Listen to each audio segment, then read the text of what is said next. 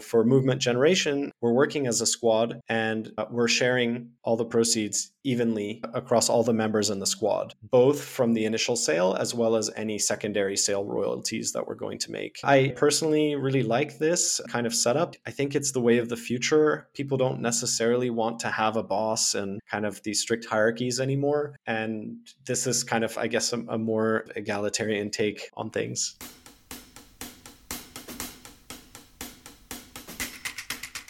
This is Art Is, a podcast for artists, where we brainstorm the future of the art world and the creative industries. First off, thank you so much to everyone who has donated to the podcast.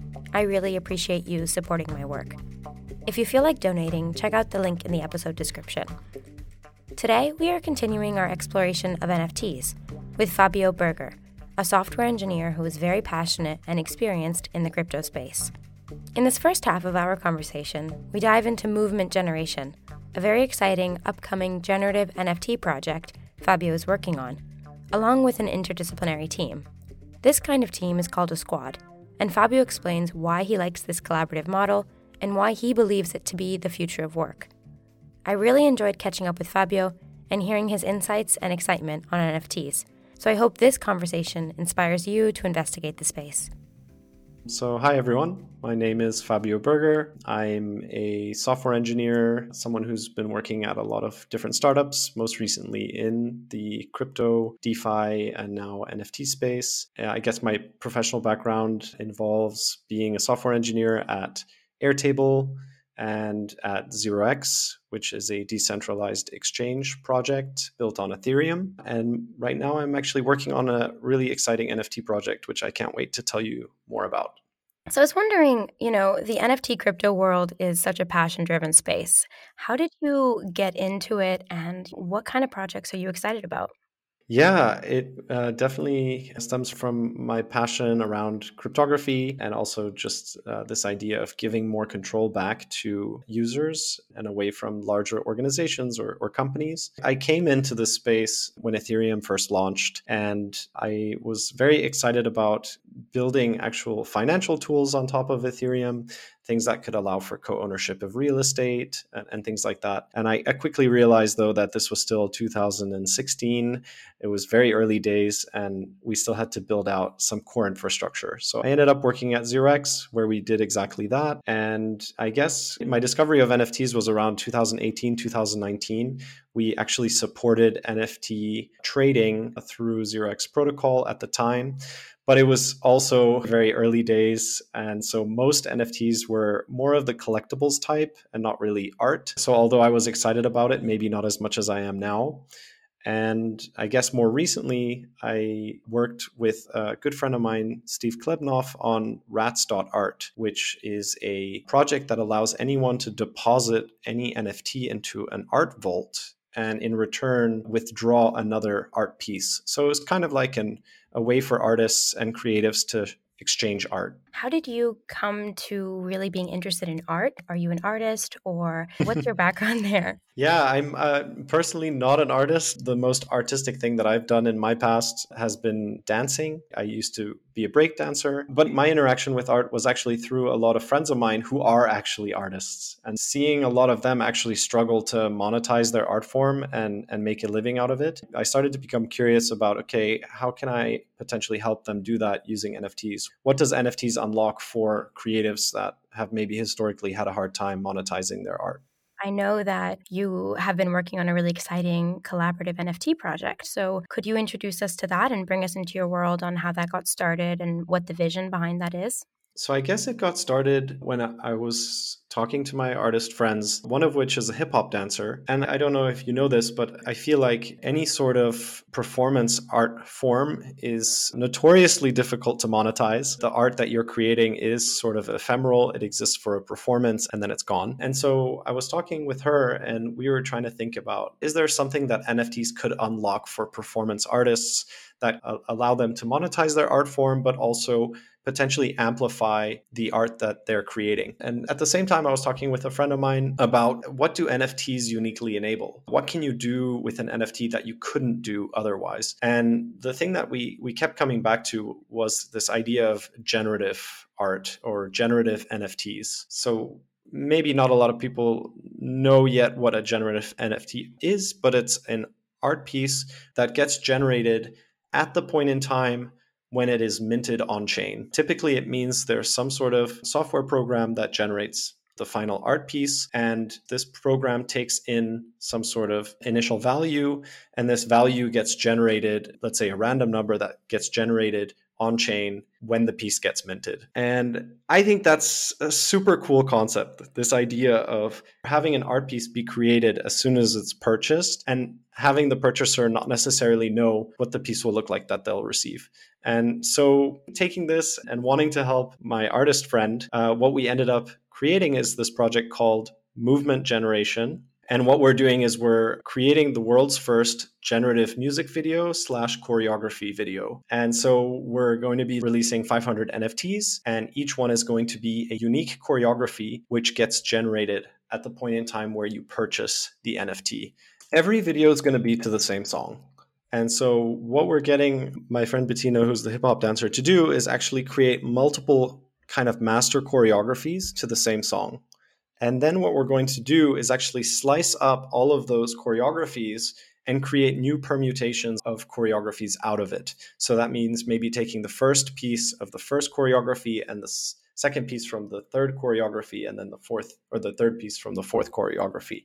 And we figured out a way to actually stitch these together such that they all look as if they're originals. So you can't tell by looking at it that they've been stitched together. And I think that's where the magic happens. Everyone's going to receive a unique choreography that looks like the original. But what we've done now is we've taken, let's say, the 4 choreographies that she's actually produced, and out of it, we've made 500. So we're actually filming her dancing the choreographies. So it's real life footage. There's a few constraints about how she has to design the choreographies such that we can stitch them together nicely. And we're going to be filming her in front of a green screen and then placing her inside of digital spaces. And for the digital spaces, we're actually working with a 3D digital artist who's going to be producing these different scenes where we can place her. And so that's another piece that's generative of the final videos, is that not all of the videos are going to be situated in the same location. And we're going to be able to also randomize the locations in which she's dancing. And I think that's pretty exciting. That's so cool. I love that. So each of the 500 will be unique. Correct. Yes, in more aspects than one. And I think what's been really exciting about working on this project has just been working with so many artists and so many people who are really good at what they do. And so our team is actually, or our squad is made up of me, the software engineer, a 3D digital artist, a hip hop dancer, a musician / producer, and a cinematographer. And we're organized in a squad, which is also a new sort of concept similar to DAOs, etc. There was a thought piece that came out in the blog by Other Internet kind of describing what is a squad. But a squad is essentially a small group of people that come together and try and help each other. And so that could mean sharing information, that could be collaborating together on a project. And what makes a squad kind of different from maybe the classical way that we've organized ourselves is that there's much less hierarchy. It's much more that everyone brings their expertise and their specialization to the table, and they all kind of share equally in whatever comes out of that project. And so for Movement Generation, as an example, we're working as a squad, and we're sharing all the proceeds evenly across all the members in the squad, both from the initial sale as well as any secondary sale royalties that we're going to make. I personally really like this setup. I think it's the way of the future. People don't necessarily want to have a boss and kind of these strict hierarchies anymore. And this is kind of, I guess, a more egalitarian take on things.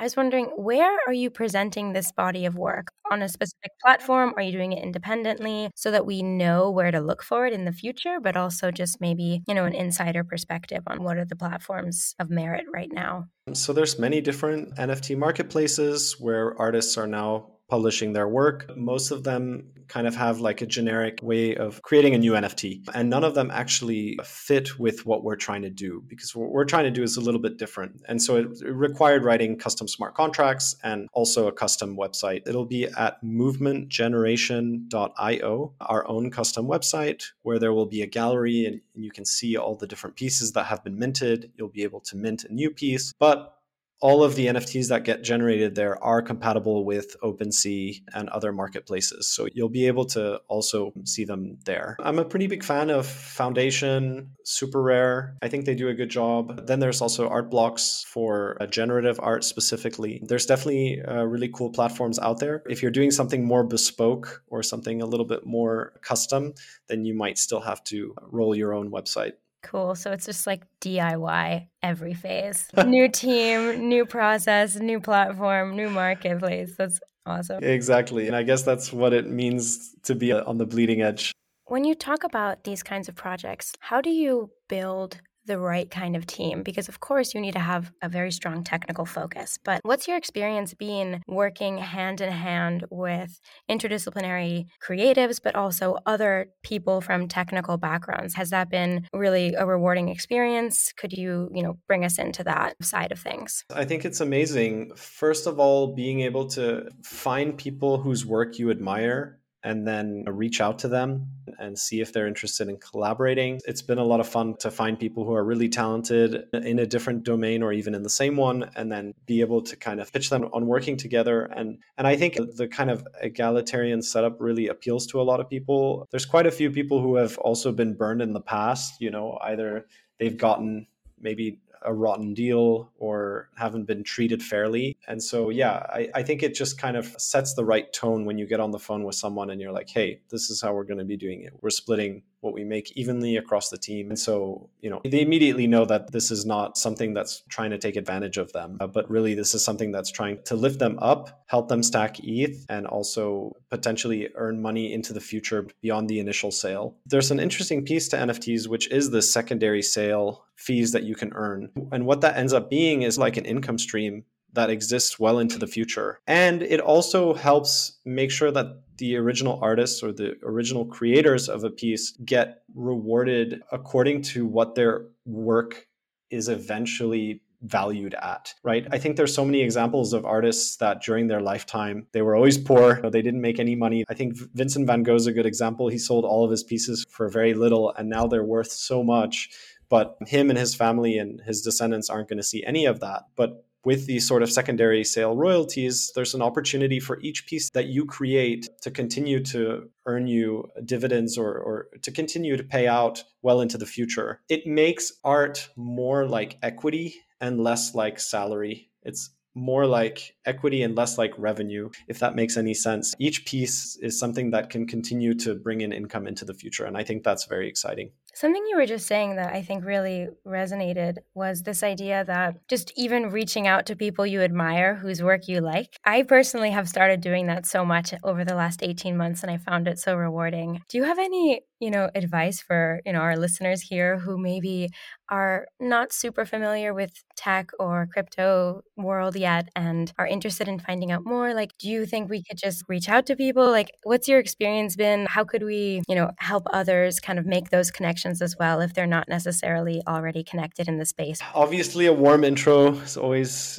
easier and super helpful, but I don't think that it's always necessary. I think being genuine is really important when you reach out to someone. And I think the other thing to remember is just that there's almost nothing you can lose. Sure, you might lose a little bit of time with your outreach. In the worst case, they don't reply and you need to keep looking or reach out to more people. Yeah, I think that's how I reached out to you. So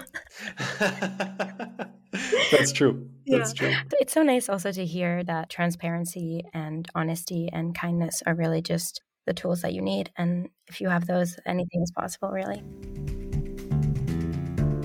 If you're interested in learning more, check out movementgeneration.io. I think what's next is still kind of up in the air, but after that initial drop, maybe working on one or two more with other dancers in different parts of the world on kind of enabling them to leverage NFTs for their art form. And find me on Twitter. I tweet sometimes. You can find me at Fabio Berger 123. That's my username. I think what you're doing here with this podcast is super cool, and there's so much going on in this space. I'm super excited about generative art in particular, and this whole concept of being able to co-own art and making art more accessible. Thank you for listening to Art Is, a podcast for artists. This episode, I'd like to thank Fabio Berger for sharing his expertise and enthusiasm with us. In the second half of our conversation, Fabio and I return to the theme of NFT curation, first introduced to us in Episode 3, Digital Renaissance, Decoding NFTs. Stay tuned to hear Part 2 of our conversation, coming later on in Season 3. In that episode, we really unpack the premise of Art Is Season 3, Artists Leveraging Tech, exploring how technology is a net positive for creatives while brainstorming how to best build meaningful online community. When you have a moment, please leave Art Is, a podcast for artists, a rating and review in Apple Podcasts. It really helps others find us. You can support the work I do by subscribing wherever you listen and donating to the podcast. The link to do so is in the episode description. Also, I really love hearing from you, so please keep reaching out on Instagram @artistpodcast or by emailing listen@artistpodcast.com. Okay, that's it for now. Thanks so much, and see you next Wednesday.